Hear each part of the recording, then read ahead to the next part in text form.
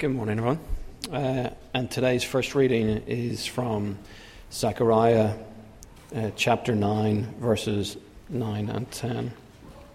It's on page 672 of the Bible.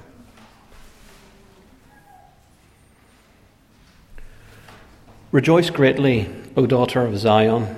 Shout, daughter of Jerusalem. See, your king comes to you, righteous and having salvation, gentle and riding on a donkey, on a colt, the foal of a donkey. And I will take away the chariots from Ephraim, and the war horses from Jerusalem, and the battle bow will be broken. He will proclaim peace to the nations. His rule will extend from sea to sea, and from the river to the ends of the earth. And the second reading is Luke 19. It's on page 743. It's verses 11 to 44.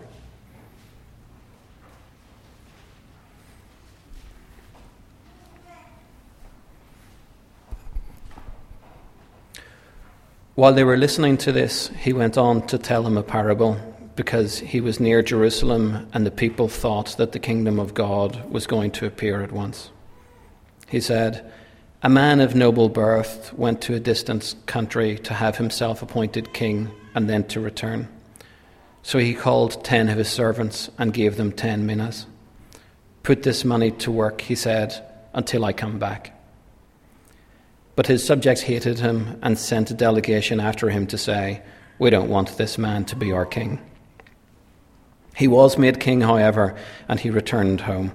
Then he sent for the servants to whom he had given the money, in order to find out what they had gained with it. The first one came and said, 'Sir, your mina has earned 10 more.' 'Well done, my good servant,' his master replied. 'Because you have been trustworthy in a very small matter, take charge of 10 cities.' The second came and said, 'Sir, your mina has earned 5 more.' His master answered, 'You take charge of 5 cities.' Then another servant came and said, 'Sir, here is your mina. I have kept it laid away in a piece of cloth. I was afraid of you, because you are a hard man. You take out what you did not put in and reap what you did not sow.' His master replied, 'I will judge you by your own words, you wicked servant. You knew, did you, that I am a hard man, taking out what I did not put in and reaping what I did not sow? Why then didn't you put my money on deposit, so that when I came back I could have collected it with interest?' Then he said to those standing by, 'Take his mina away from him and give it to the one who has 10 minas.' 'Sir,' they replied, 'he already has 10. He replied, I tell you that to everyone who has, more will be given. But as for the one who has nothing, even what he has will be taken away. But those enemies of mine who did not want me to be king over them, bring them here and kill them in front of me.'" After Jesus had said this, he went on ahead, going up to Jerusalem. As he approached Bethphage and Bethany at the hill called the Mount of Olives, he sent 2 of his disciples, saying to them, "Go to the village ahead of you, and as you enter it, you will find a colt tied there, which no one has ever ridden. Untie it and bring it here. If anyone asks you, 'Why are you untying it?' tell him the Lord needs it." Those who were sent ahead went and found it just as he had told them. As they were untying the colt, its owners asked them, "Why are you untying the colt?" They replied, "The Lord needs it." They brought it to Jesus, threw their cloaks on the colt, and put Jesus on it. As he went along, people spread their cloaks on the road. When he came near the place where the road goes down the Mount of Olives, the whole crowd of disciples began joyfully to praise God in loud voices for all the miracles they had seen. "Blessed is the King who comes in the name of the Lord. Peace in heaven and glory in the highest."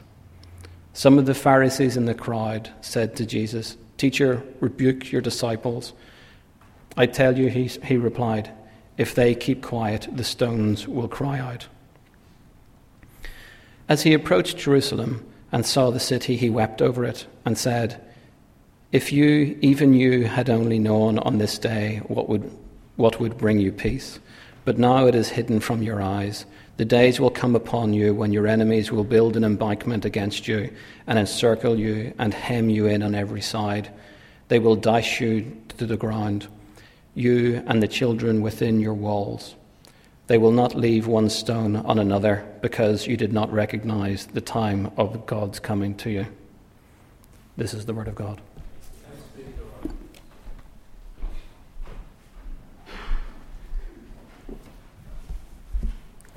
Some strong words to finish that reading, weren't they?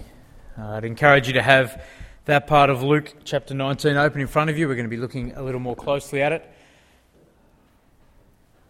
If you've just joined us today, if you're visiting, passing through, it's great to have you amongst us. Particularly, it's great that you've come just before Christmas as we see the King come into his kingdom, so to speak. It's the end of a long series we've been doing on Luke. But let's pray again that God might speak to us.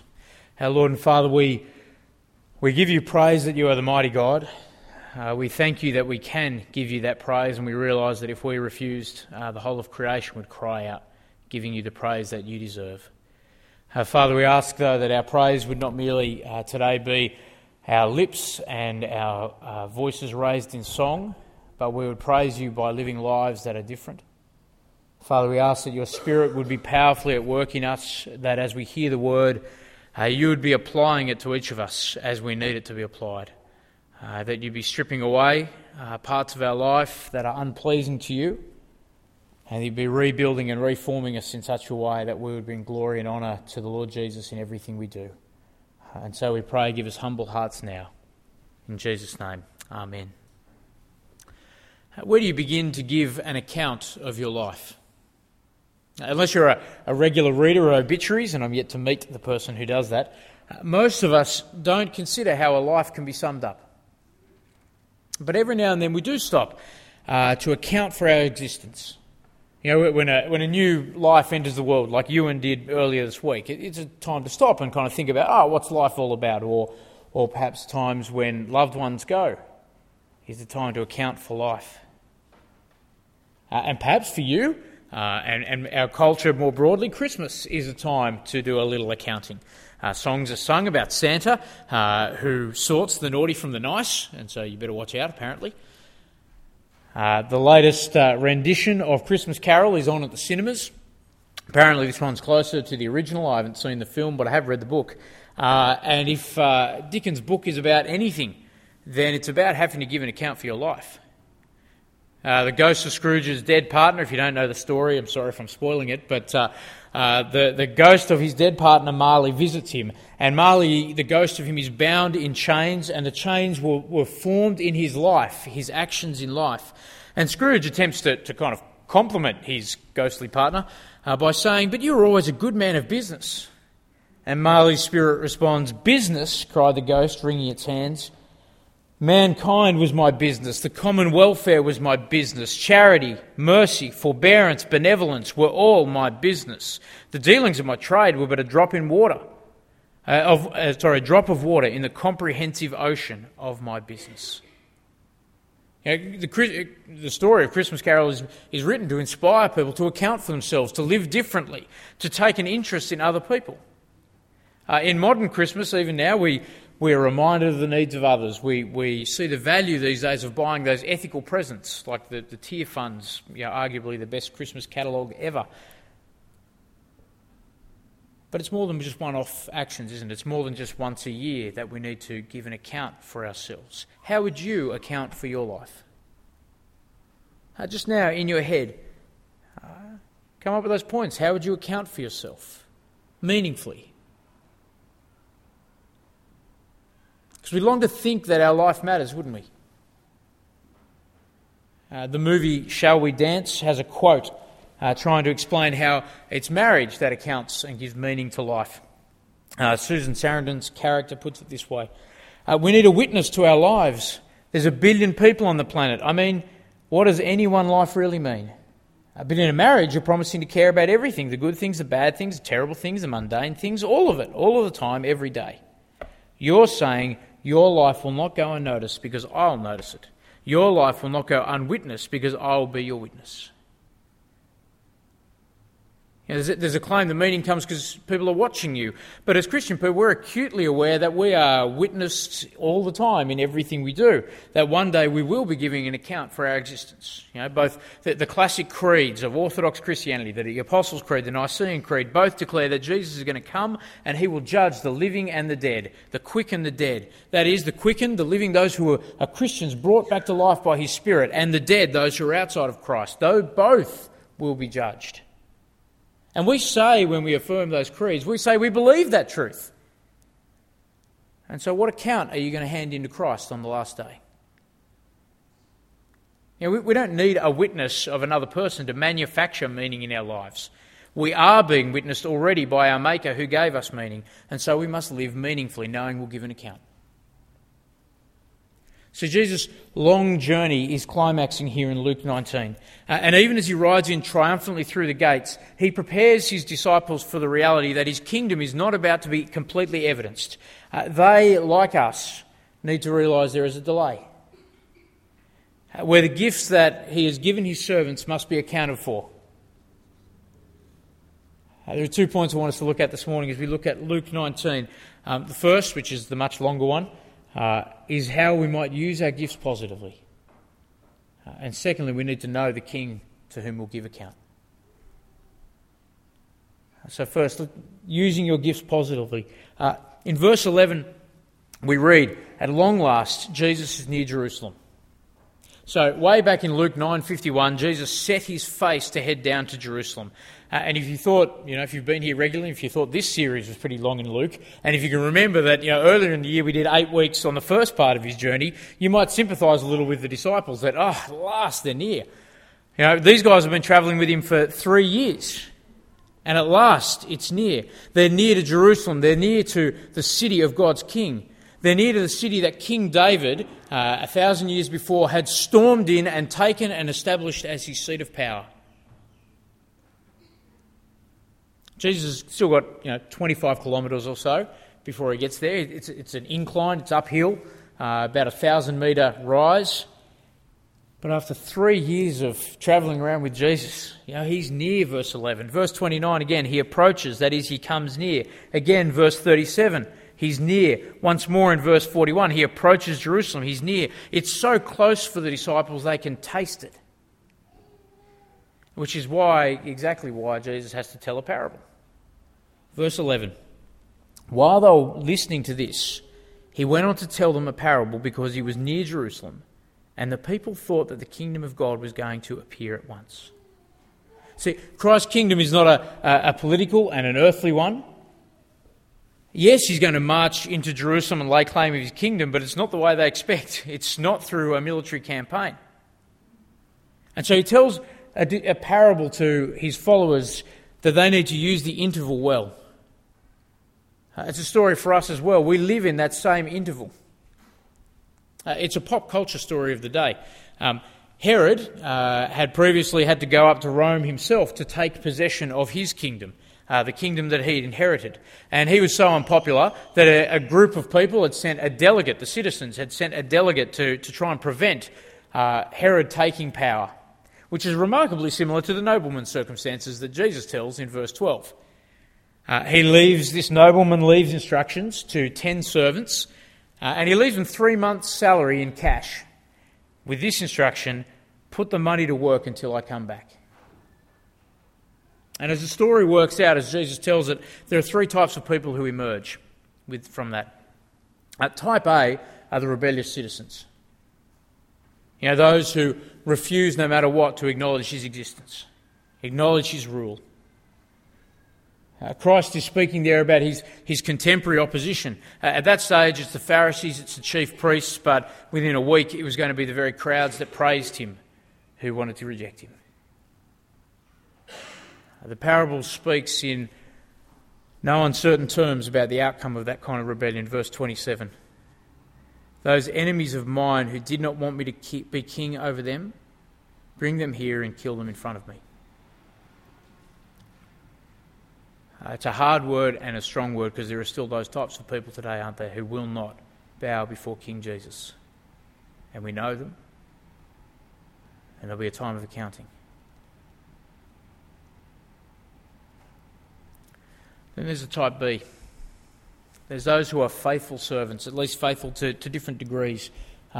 The first servant takes the mina, multiplies it tenfold. The second, he gets a 5-time return, still a good return. The servants are praised in verse 17. They're given more because they have proven responsible and they have proven capable. But Jesus is actually most interested in the type C character, the presumptuous insider. So he actually spends more time in the story fleshing out the details of the third servant. So there's this servant who takes the money, but lazily he kind of slips it into the corner of a rag that he uses for a sweat cloth. And he accuses his master of being hard, a hard man, a man who takes what's not his. Now, I don't think that evaluation really squares with what we've already seen of this master, who actually gives a lot of responsibility over and rewards generously people who've done well in his service.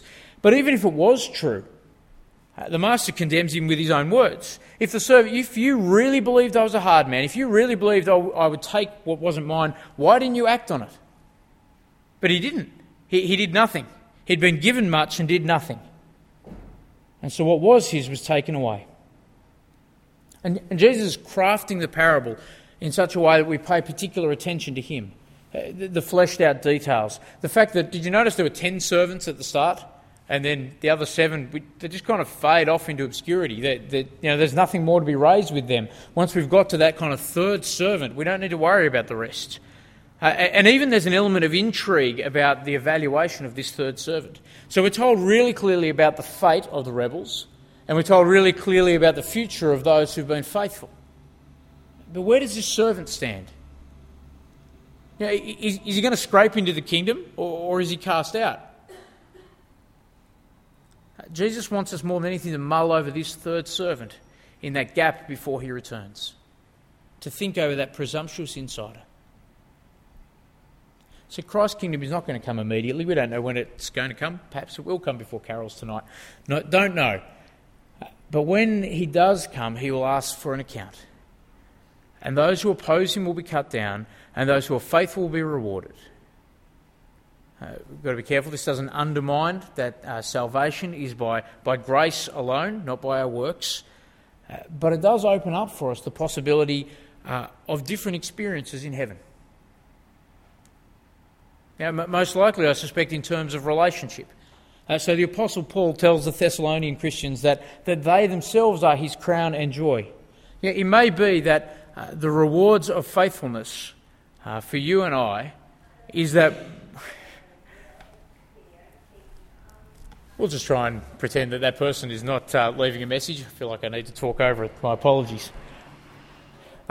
It may be that the rewards of heaven are just that we will have the opportunity to be amongst and share in relationship with people that we ourselves introduce to Jesus, people we ourselves actually encourage in Christ. That may be the richer experience of what heaven offers for different people. It may be to do with proximity to God. There was a time, where the disciples of Jesus came to him and said, can we sit at your right and your left?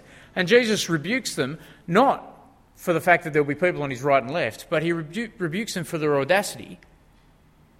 And yet he doesn't correct the fact that there will be some on his right and left.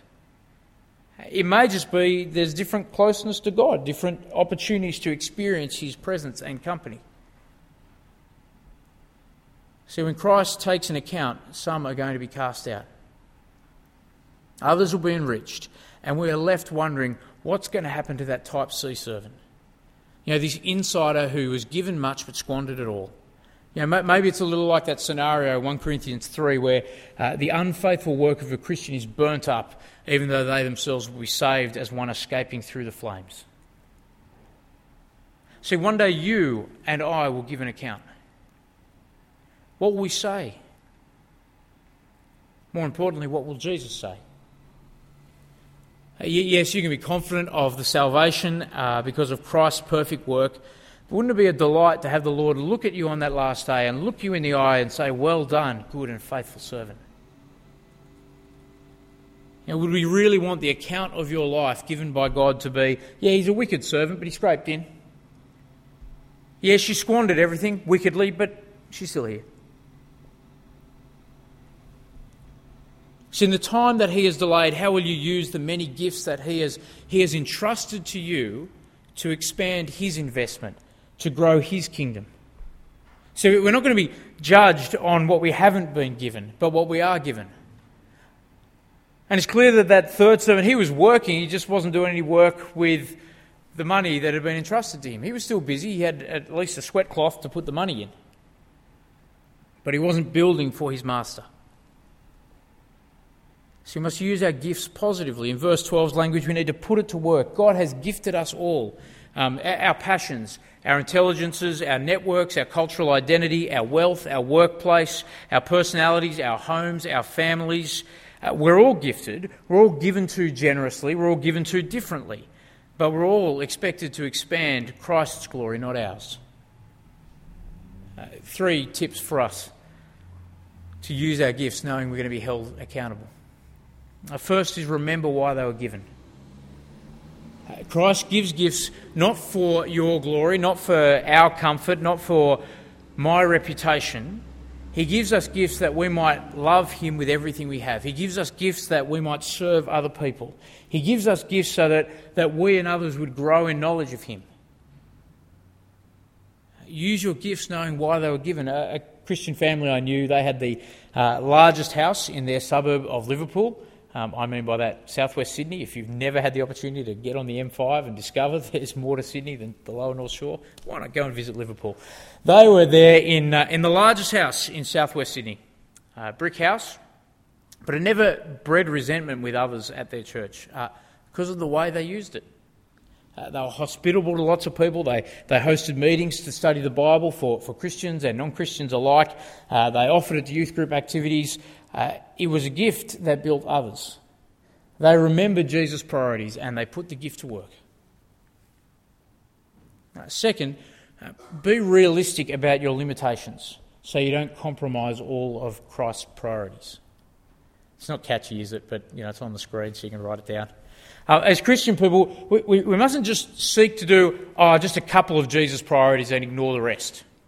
It isn't enough to say, I'll work on patience, but I'll ignore kindness. It isn't enough to say, I love Christian people, but I won't love the outsider. We actually need to maintain with our gifts all of Jesus' priorities, even if we can't do it perfectly. We can't just use some of our gifts and ignore the others. In part, that's going to mean a bit of honesty in conceding you just can't do things quite as well as you think. When I was at uni, there was a push in some parts of the Christian group there to say that you can't study medicine and be an active Christian. And so there was an encouragement from some to say you should drop out of med.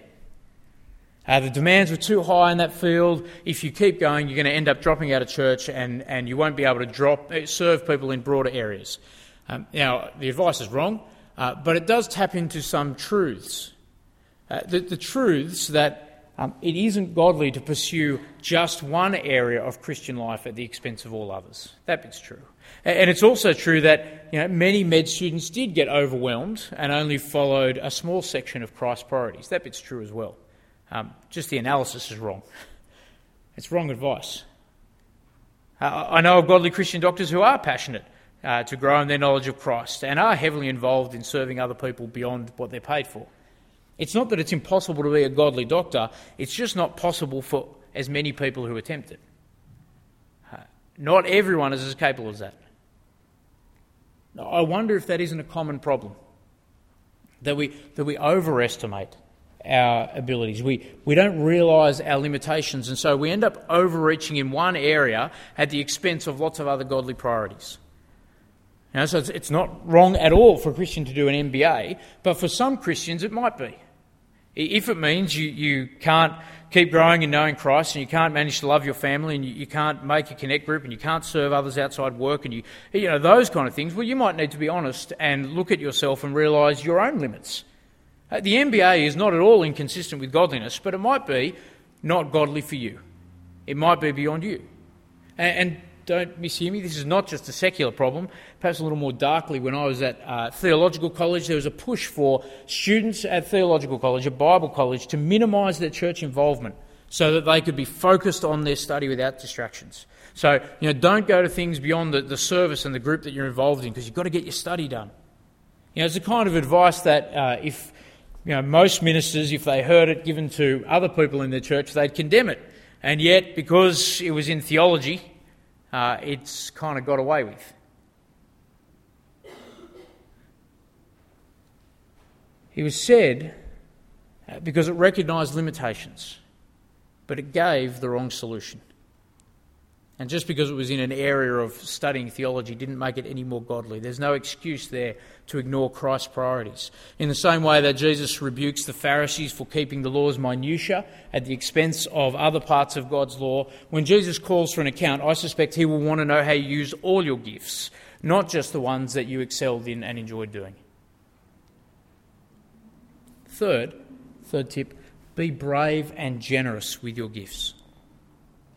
So the heart of the third servant's problem is that he misunderstands the master.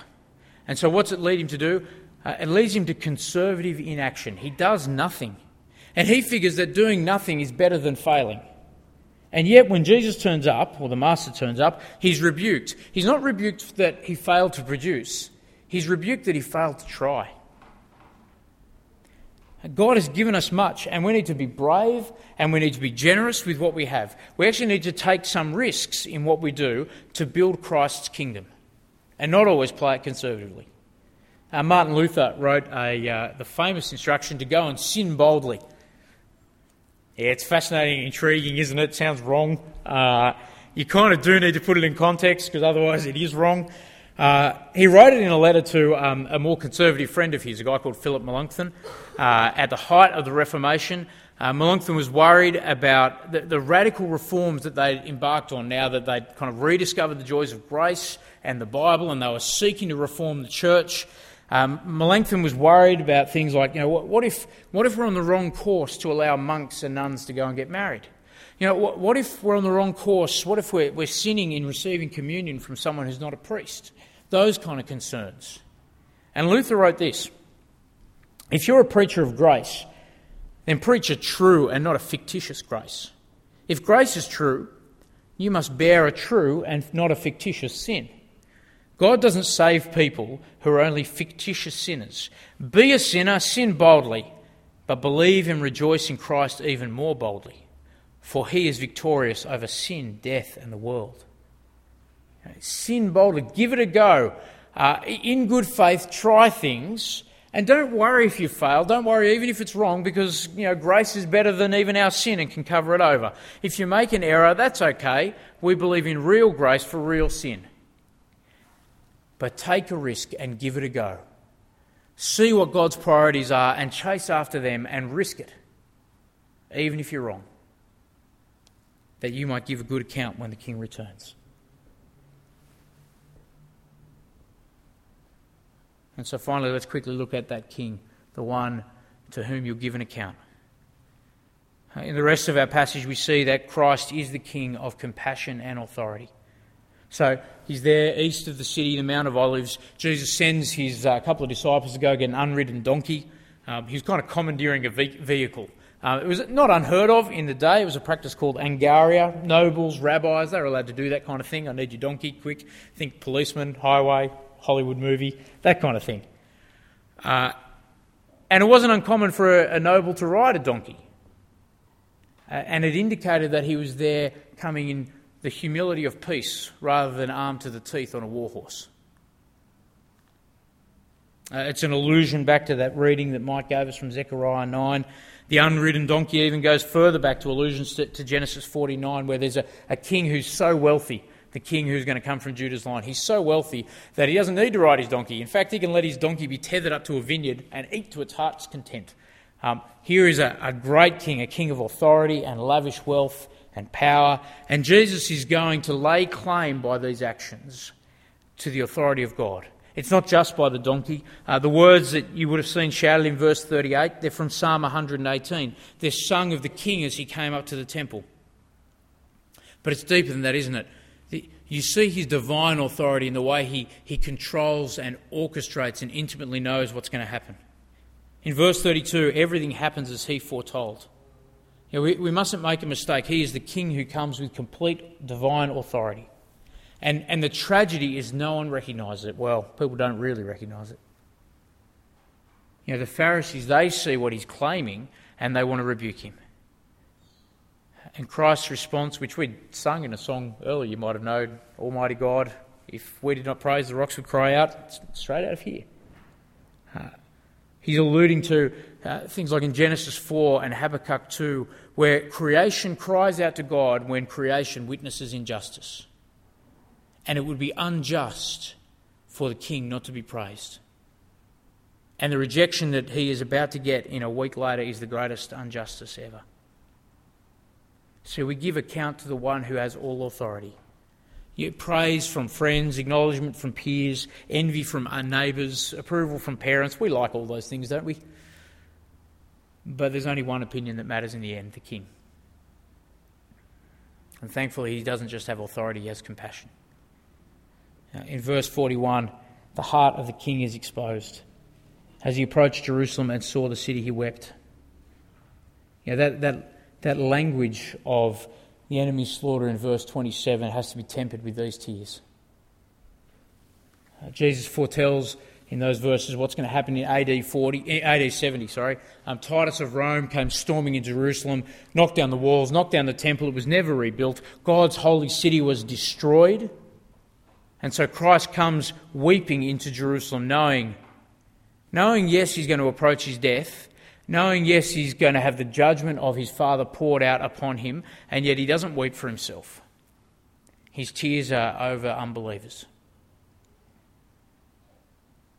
For those who didn't recognise peace when it came to him, God takes no joy in the death of sinners, no delight whatsoever.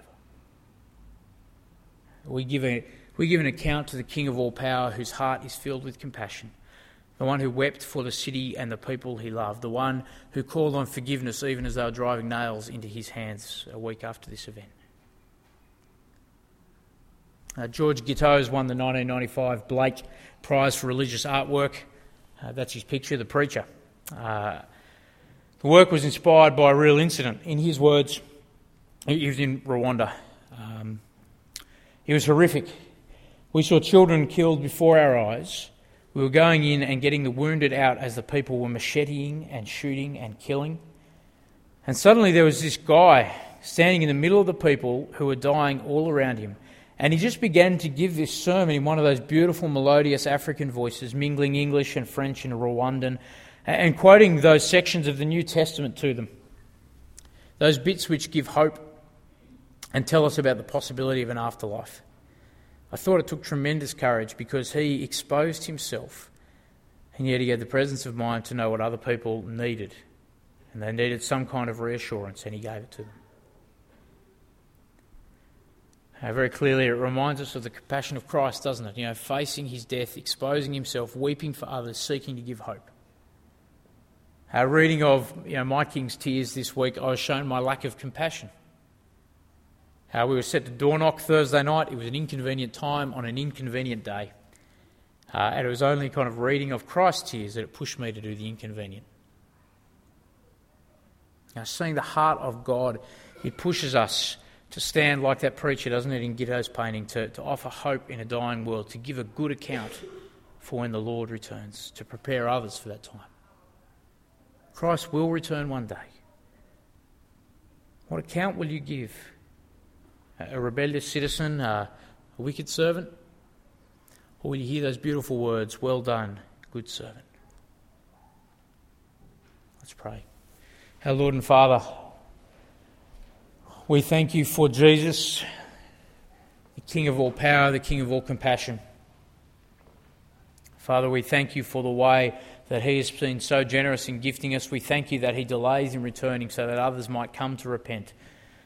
We thank you for the opportunities he gives for us to love and serve other people and to build up his kingdom, to speak of the one who is to come.